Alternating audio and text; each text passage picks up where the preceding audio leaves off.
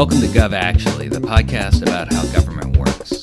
How it actually works. I'm Dan Tangerlini, Chief Financial Officer of the Emerson Collective, and this is the FedScoop Radio Network.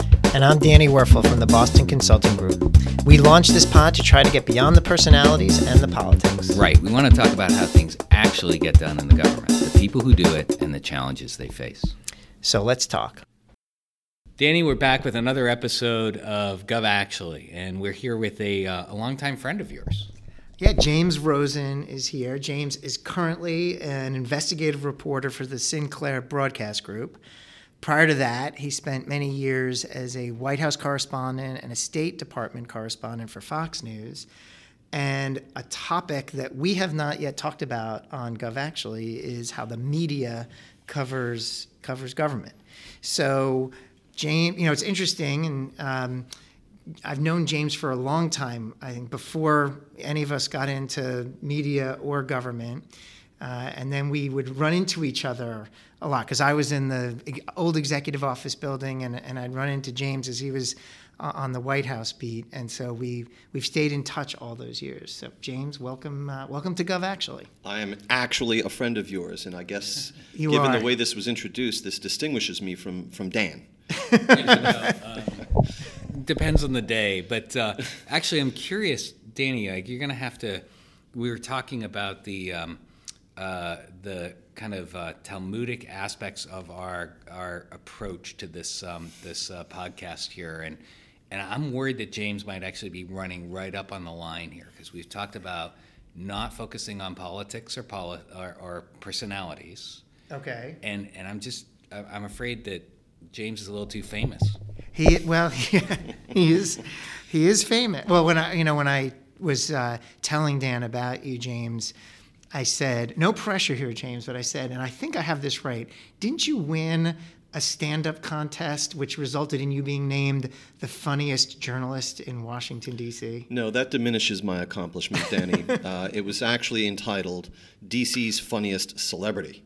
And so I really don't care about funniest, but I cling tenaciously to celebrity. And I've shown it to my son. See, your dad's a celebrity. 2003. Oh, wait, so you went up against just anybody? No, it was very stiff competition, including Arianna Huffington, Tom Daschle, and other famous names of the early aughts. Anyone funny? Besides me.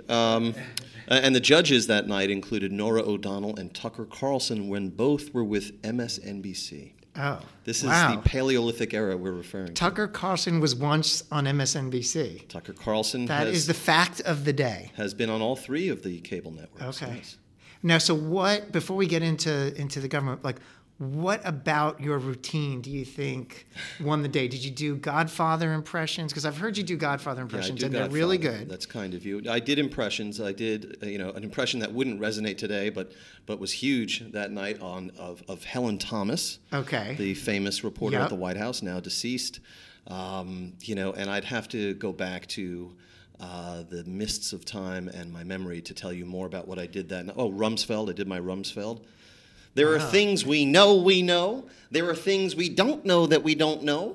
And there are things that have been in my pants since 1953. Oh, wait. Now, here's the thing. Now, I've done that for Rumsfeld, by the way. I did that exact bit for Rumsfeld, and he loved it. He did. Yes, in the green room at Fox News, and he had two young interns traveling with him, and he said, "Get over! You have to hear this. Do it again for what you did for me." So.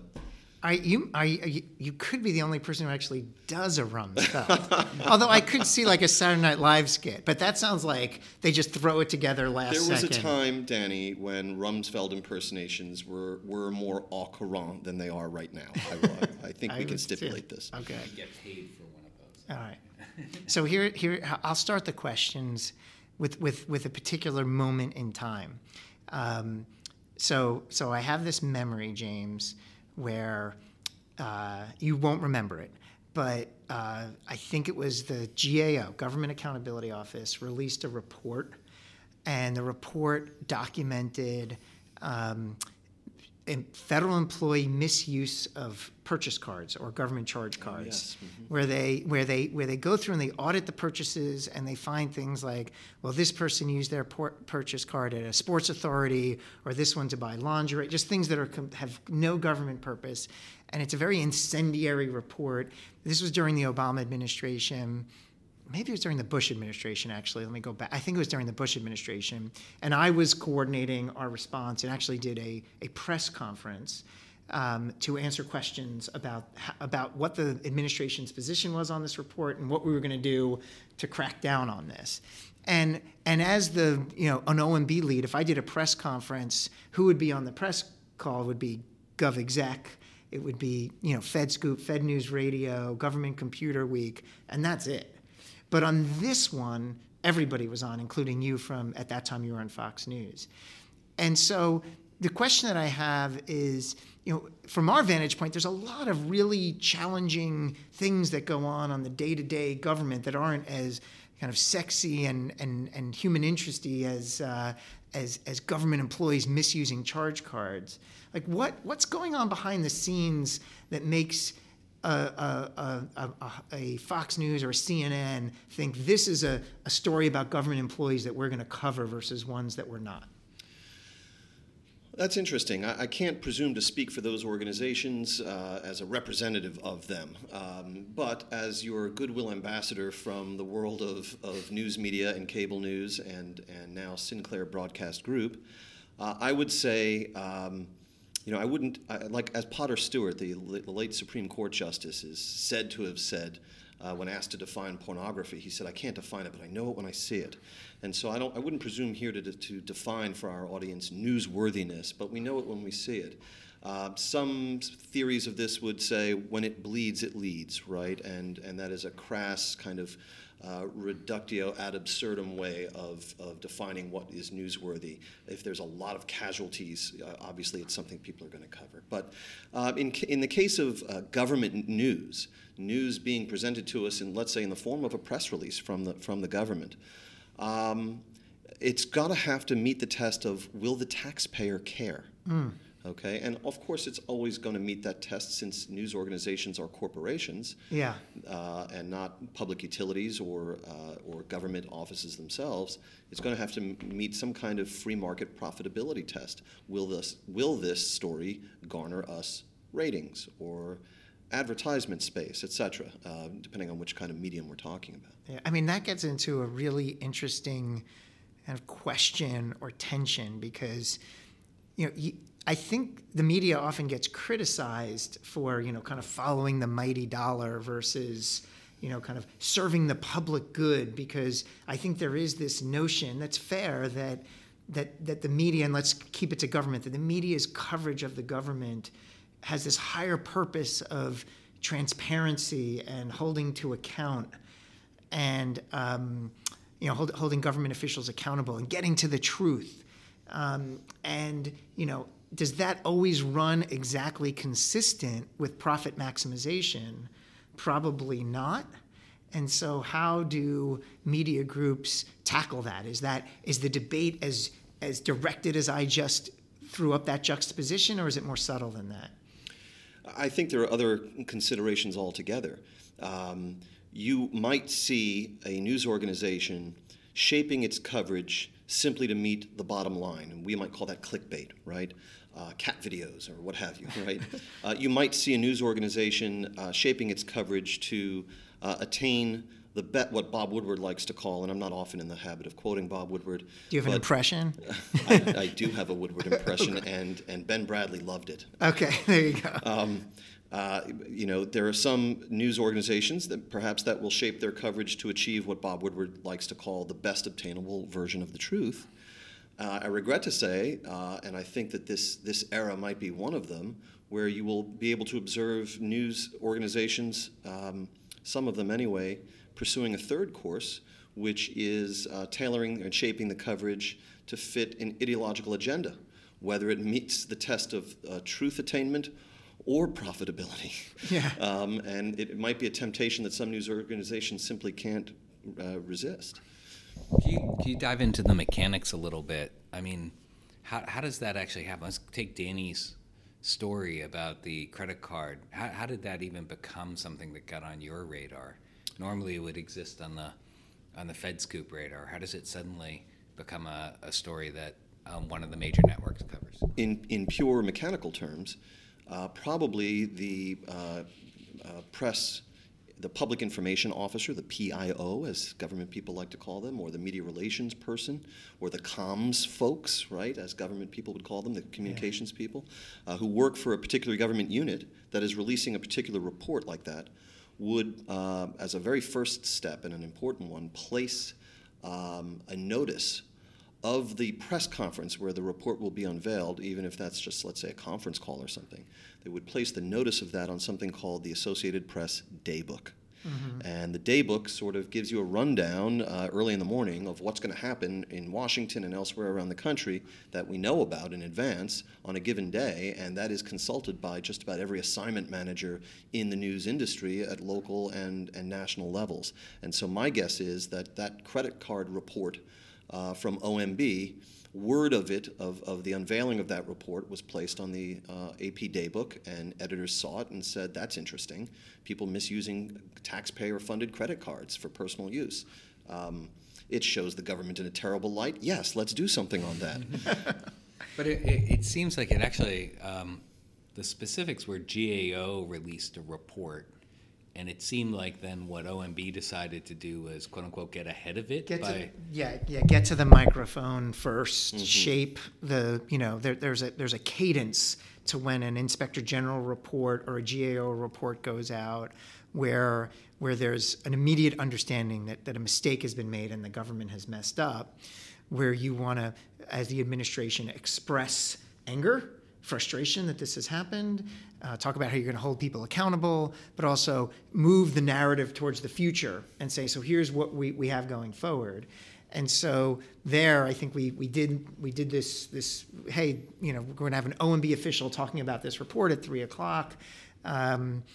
And again, I was surprised. And I was not nervous. At that point in time, I had gotten enough experience that talking to the press that I was fine. It's when you said, this is James Rosen at Fox News, I got really nervous for two reasons. I had that effect on people. Yes, one, because I know you and I actually cared what you thought, and so I was like, man, I can't screw this up in front of James.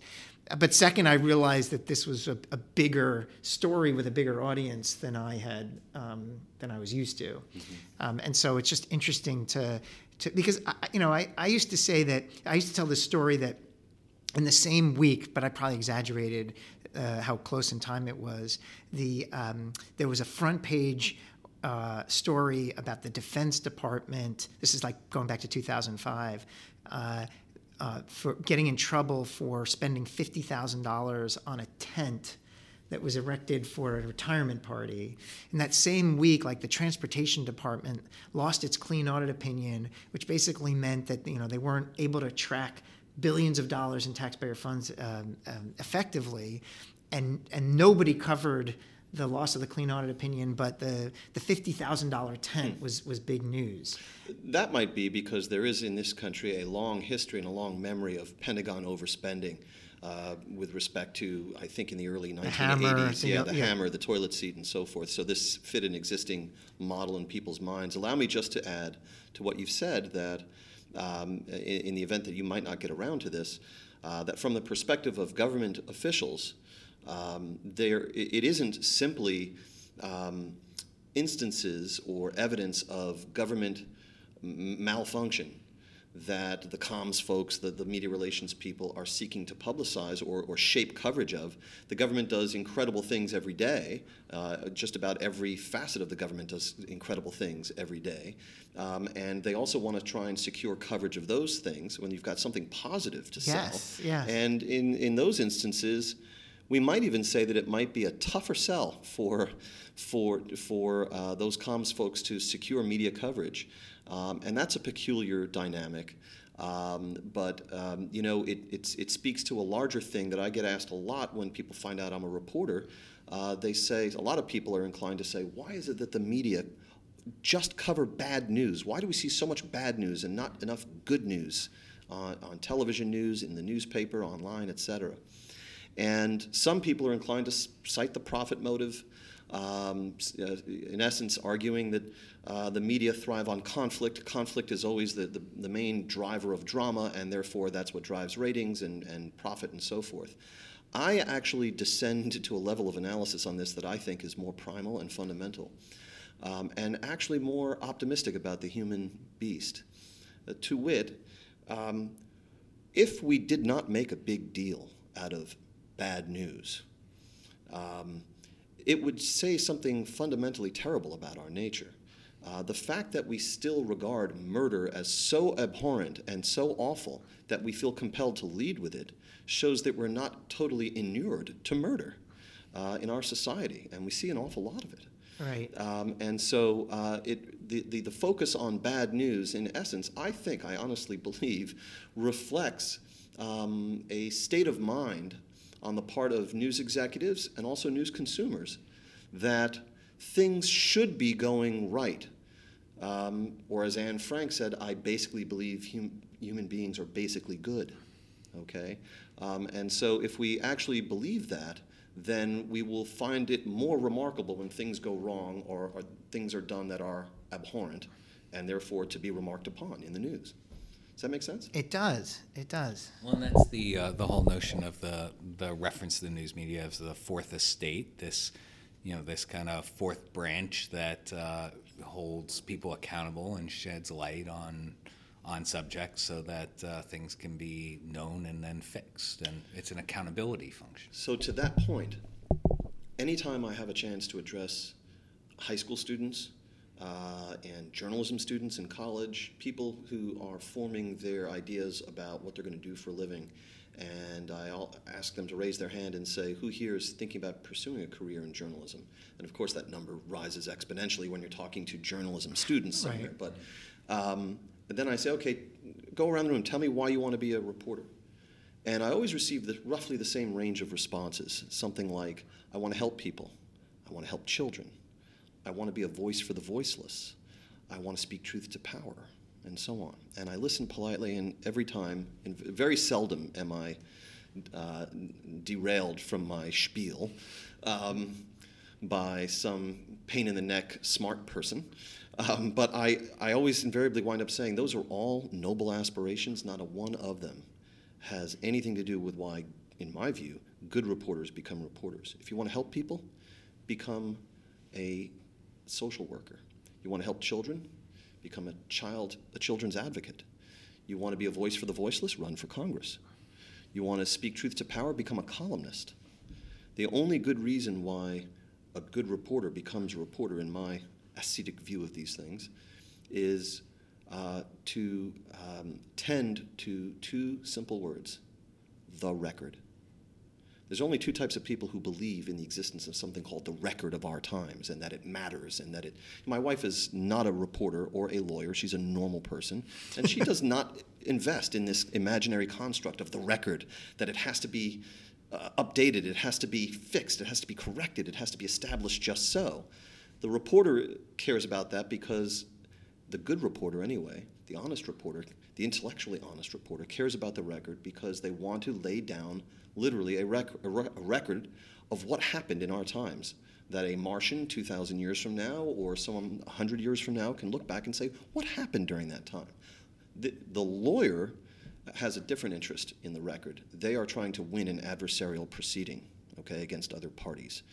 The reporter, in theory anyway, the honest reporter, is involved in a truth inquest.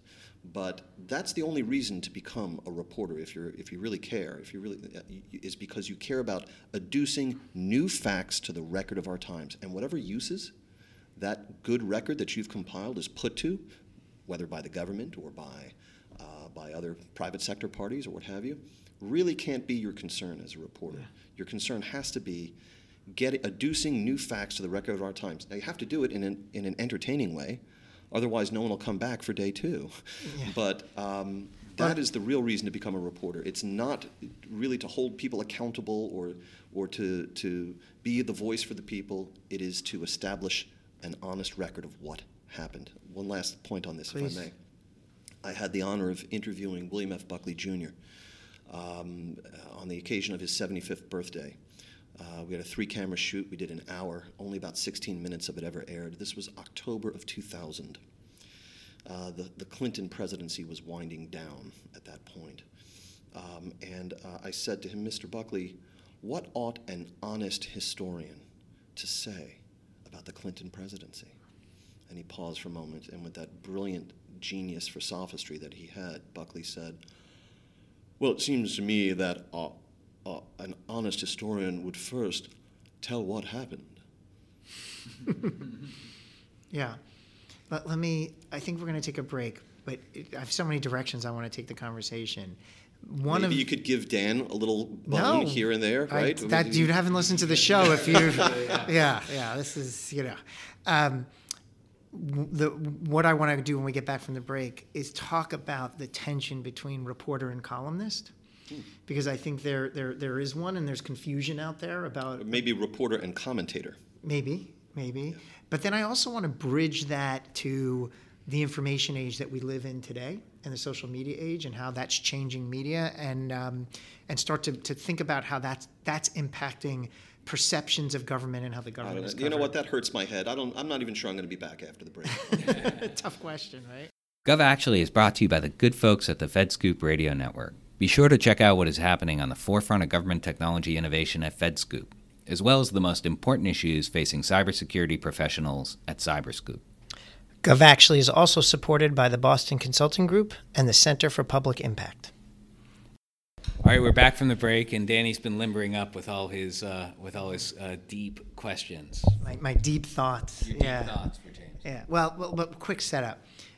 When I was at the IRS and I was the acting commissioner, and it was a very high-profile moment with a lot of media coverage, there were times where I was down in the dumps a little bit about the coverage. And a friend of mine called me who's in public relations, and that day Darrell Issa had said something very incendiary about me, and that was I was getting down about that. And he said a lesson in media is, he said, we're going to play a little game, go in front of your computer, let's get Google up there. He said, I want you to name 3 public figures for me that you have deep respect for today. So I came up with 3, and we Googled them. And the experiment was, what kind of coverage did these 3 people get? And his hypothesis, which proved out, is it's mixed.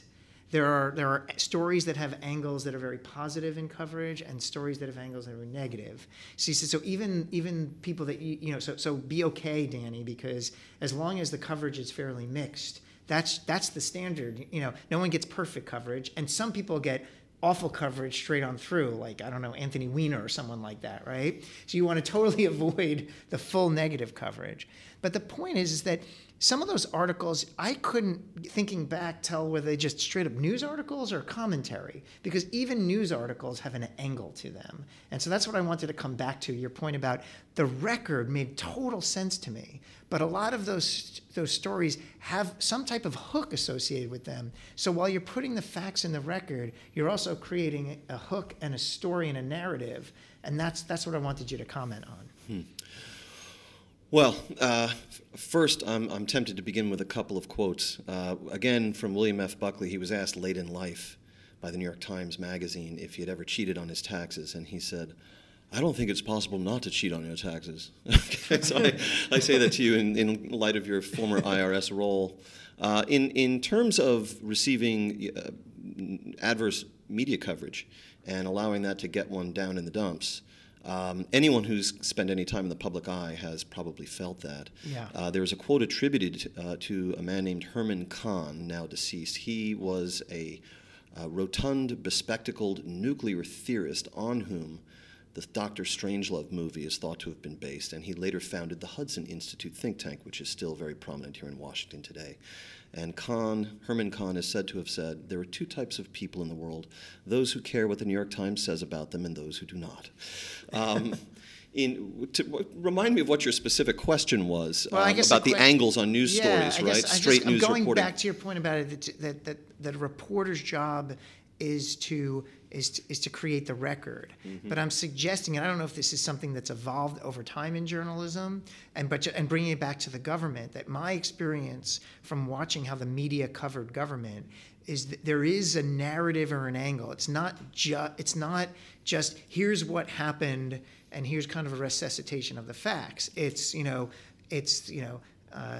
Obama's failing to get the number of support that he needs to get Republicans to vote for the Affordable Care Act, but within that is kind of like something about his inability to work across the aisle and a failure that he had in terms of meeting a campaign promise. So the story is telling the story like, yes, it's true, he didn't get any Republican votes on the Affordable Care Act, but the hook and the headline and the narrative is that this is a part of a larger personal failure of his to create relationships. You're distinguishing between coverage that would simply report that no Republicans voted for the legislation and coverage that says the president failed to secure Republican votes, that personalizes it and dramatizes it. Yes.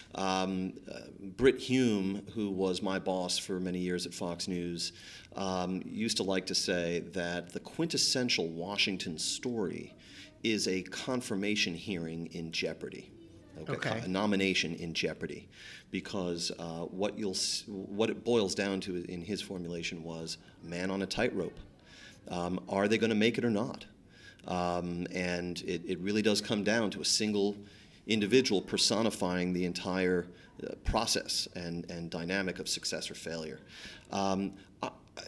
Let me say this: you raised the question of whether this tendency in journalism is a recent one. Yeah. There is a perception out there that the news media were fairer and more objective in some unspecified time in the past.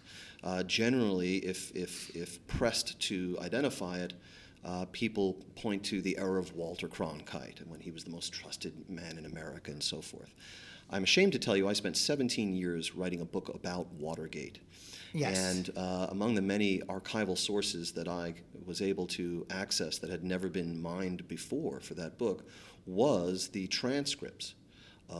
set of transcripts for every single CBS News program that aired between 1972 and 75. Not just the CBS Evening News with Walter Cronkite that aired Monday through Friday at 6 and 6:30, but the CBS Saturday News with Dan Rather, the CBS Sunday News with Bob Schieffer, midday news break with Douglas Edwards. Edwards was the first anchor of the CBS Evening News in the 50s, and this was a minute-long news break cut-in that he would anchor at noon on weekdays. It's really the forerunner to cable news, because if Attorney General John Mitchell said such and such during the Watergate hearings this morning, they would run a clip, the closest thing to contemporaneous turnaround that we have today. I read all of these transcripts, specials that aired at 11 and so on, documentaries. And the idea that Nixon and his men received fair or objective coverage at that time is untrue. It was pretty hard slanted. And the same probably was true for Ronald Reagan, which is why eventually you got Roger Ailes and Rupert Murdoch starting the Fox News channel, because they felt that the media were biased. They were very open in saying this and wanted to provide a lucrative antidote, and they did. So the idea that this is a new tendency in American journalism to sort of take an adverse spin onto otherwise an observable set of facts, the idea that it's new, I think, is faulty. The last thing I'll tell you is about the story I covered today, and which I filed just before coming over here. This was about the testimony on Capitol Hill today before a Senate subcommittee of Christopher Wray, the FBI director. And Senator Jeanne Shaheen, Democrat of New Hampshire, was asking the FBI director about the earlier testimony earlier this month of Attorney General William Barr, who had told lawmakers, paraphrasing but fairly closely, I think spying did occur on the Trump campaign, and I think spying on a presidential campaign is a big deal. Ms. Shaheen, in the way she phrased the question, said some disparaging things about Mr. Barr, saying, I thought his use of the word spying was loaded, it concerned me, and then that was the predicate to her question, and then she asked FBI Director Wray the following. Again, I'm paraphrasing, but fairly faithfully. When the FBI investigates organized crime, terrorists, and other transgressors, should that be considered spying? And FBI Director Wray replied, well, it's not a term I would use. Instantly, this was reported by CNN, by Politico, and other mainstream media outlets that Christopher Wray, the FBI director, was, quote unquote, and they all use similar language, distancing himself from the comments of Attorney General Barr. Okay? I would not use that term, spying. But if you actually paid careful attention to the question Mr. Wray was answering, and we know who pays very careful attention to those questions is Mr. Wray himself, who's a very cautious speaker and an excellent witness on Capitol Hill. You don't get to be FBI director without this kind of lawyerly cast of mind. He wasn't specifically asked about William Barr's testimony or his comments about spying on the Trump campaign. Ms. Shaheen inveighed against that and then posed a generic question to the FBI director about whether it constitutes spying when terrorists and other organized crime type elements are surveilled. But you're talking to two people who have actually sat in front of congressional committees and had to answer questions, maybe not quite as loaded as those. But I would say that Mr. Wray knew what the drill was. There's no reason why. He may have known what the impetus of the question was, right. But he also knew that in answering the way he did, he was answering the question posed to him, and that the transcript would later reflect as much. And that gives him some deniability for the idea that he was criticizing William Barr or differing with his assessment, et cetera. And the bottom line is, we as reporters on my side of the aisle, we have got to be basing our coverage on what the record actually shows. And what did he say that he wouldn't use the word spying for? The specific question he was asked. So we shouldn't be in the business of making those kind of inferences. So but CNN did and Politico did, and that's the headline that's going to go out over radio, news radio and the Associated Press.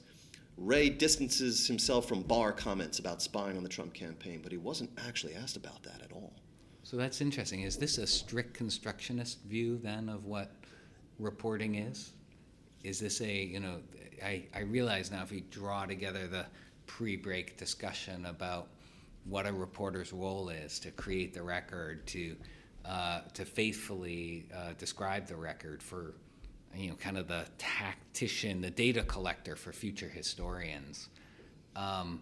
Is this then a strict constructionist kind of argument that's saying, oh, now in this instance of this hearing, the reporter should look purely at the record, not at the context? And does that cross over into Danny's concern of what is a congressional hearing? A congressional hearing is every bit of it is devoted to the business of establishing a record. There's a transcriber, there's 5-minute rounds for questions and answers and so forth. That is precisely the point, is to create a transcript for future legislative action. Yeah. The phrase, let me correct the record, is when you...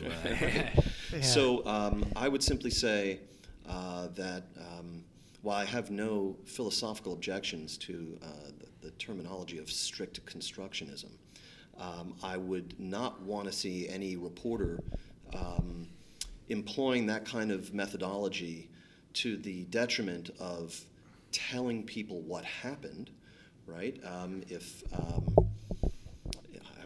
laboring to think of an analogy, but if two people are standing near the edge of a cliff, and one of them loudly sneezes in the other's ear, and the second person goes tumbling off the cliff, would we simply report two separate stories? Someone sneezed and someone fell off a cliff? No. Context matters, but I'm telling you that in this hearing, Christopher Wray is a savvy character, and he knows how to answer simply the question that was put to him, and that's what I think he was doing. I don't think he was attempting to, why on earth would he, as a matter of fact, as a general methodology, seek to answer questions that are beyond the narrow scope of what he was actually asked? That's something no lawman would do, and that's something no savvy congressional witness would ever do. So as we get ready to wrap, let me go back to a question I raised during the break and I think this is a great example, because I want to thread a couple of things together. So it totally resonates with me that there's this question or concern with running with that angle of the story against the facts of what happened in the Q&A. But my question is because of the way in which the news media works today, and Twitter and social media and the soundbite, and how much we are overwhelmed, because your 1960s or 70s story is fascinating, because it's like at noon, someone got on for 10 minutes and made a point, and then the next time you heard anything newsworthy in real time was at 6:30 at night, so Correct. 6.5 hours. Yet, during this podcast taping, I think my phone is lit up 4 or 5 times with a New York Times breaking news, a CNN breaking news. Something's going on. Is our conversation so lacking in interest for you that you're glancing at your flashing. phone? Okay. It just keeps All right. flashing. No. I wasn't reading. It's a form of selfishness. And so I want to go back to the point you made earlier that potentially, yes, and you've studied it and I haven't. The angle and the criticism and the way and the negative coverage that a president receives today may not be unprecedented versus the negative coverage that previous presidents have. That I didn't say. Okay. I just alluded to precedent, whether the scale or the scope or the vituperation is the same. I think is very much open to question. Fair enough. But is there a phenomena today with respect to how much volume of talking points and sound bites and information is pushed across through our smartphones and our TVs that has changed the way journalists phrase or lead stories in order to garner attention and raise the incendiariness of a given moment? Or do you think that's an overstatement by me? No, I think probably it's safe to say that news media organizations, like all kinds of media organizations, are adapting to the radically different environment in which they find themselves, as shaped principally by social media. I also happen to believe that social media represent one of the most destructive inventions in the history of our country, and serve as a kind of accelerant on the worst impulses. But I think the same old impulses are still present under social media. The thing about social media is that they give people no time to think. Okay, and so judgments have to be made very quickly. Yeah. And I think it accelerates some bad tendencies that were already there. Yeah. Isn't there, though, a historic analog in the broadsheets of the 18th century? There's the great biography of John Adams, where Thomas Jefferson actually had a staffer working for him, writing broadsheets that were distributed in Philadelphia, kind of trashing John Adams. I mean, this is actually probably more of our history had something like social media and kind of citizen journalists expressing their opinions than it was, a three-stable network environment. The perturbance that professional politicians feel about the ministrations of the news media are not new. They date back all the way to the colonial period, as you suggest. Here's the key difference. Once that broadsheet was published, that was the end of that, right? Even as late as the 1950s, the Mad Men era, if you wanted to move someplace else and reinvent yourself, you still had a fighting shot of doing so, right? That newspaper was used to wrap fish, and that was the end of that, unless somebody actually traveled to a library and looked it up on microfilm somewhere. The thing about the internet is it stays there forever, and it gets recycled and recycled, and it's very destructive. In his interview with David Frost in 1977, 3 years after he left office, ex-President Nixon talked about the concentrated power of the 3 television networks at that time. And he said it's power that they oughtn't to have and which the founders would be very concerned about. Imagine how the founders would be concerned about the power of social media today. Yeah. All right, last question with a bit of a lead-in, which is, so known James for a long time, knew him before he was a successful journalist, had been very proud of him for all of his accomplishments. You're very kind, Danny, and likewise.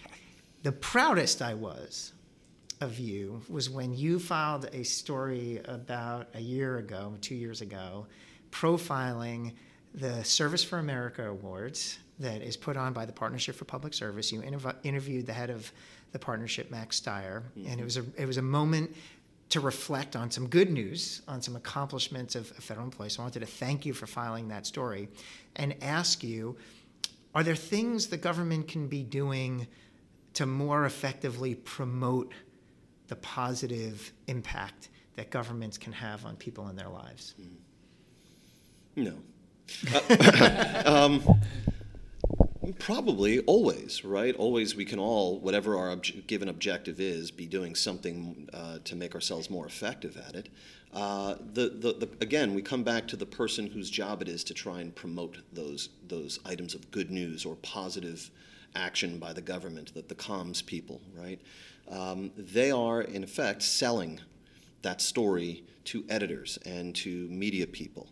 And Max is very good at it, by the way. And that just means that in a crowded information environment, such as we now endure, that comms person just has to be a little more creative about it. So what's going to land in the inbox of the editor or the producer or the reporter who's going to be making that decision about coverage that would sway them toward coverage? And those questions have to be entertained thoughtfully by those comms people, but it's not an insurmountable obstacle, it seems to me. There is a hunger for good news, I think, out there in the country.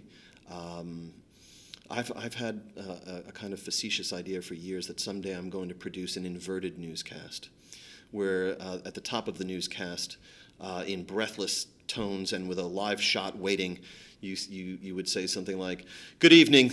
Our first story tonight, a tree planting campaign in the Bronx is underway." And you would report it with great dire tone, and then progressively work your way toward the end of the newscast to the light and airy reading of the most grisly news. And finally, tonight, 3 people were shot in a crack house murder. That would be the inverted newscast. But the bottom line is, where it fits in a newscast is immaterial. There is a hunger for some good news. People want to be reassured that they can invest confidence in government.